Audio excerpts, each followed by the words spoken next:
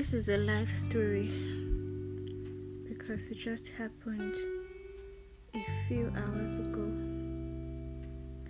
I've been seeing this guy for a few months now, and I want to believe what I've been passing through has been emotional abuse, because I began to wonder, if I was not in love with this guy, would I tolerate some things I'm currently tolerating? We just had a breakup, and when I say breakup, let me explain.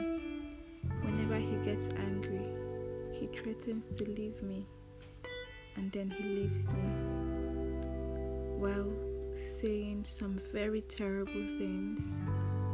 And then after a few days, he comes back begging, and then we fight again, and then he threatens to leave me again, which he does, while also saying even more terrible things. And after a few days, he comes back again, and that is how the cycle has been going. The funny thing is, before I met him, I thought I was a strong woman. I thought I was a woman who tolerated no bullshit. I thought I knew my value,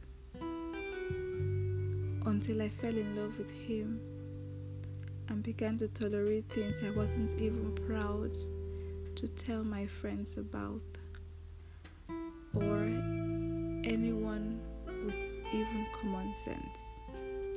Deep down, I knew that what I was going through was too much, and no one should go through it. But I also at the same time kept giving excuses for him in my head. Now, you might be listening to this if you have never been in this situation, and you will be saying, no, I don't think I can tolerate bullshit from a guy.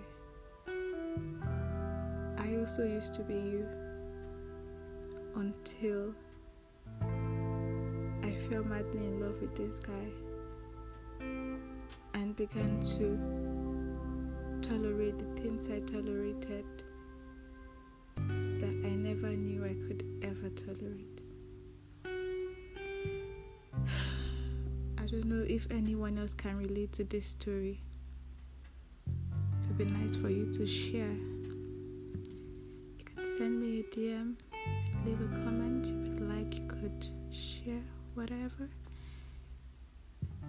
But if you have gone through something similar, or you are going through something similar, it would be nice to know that I'm not alone.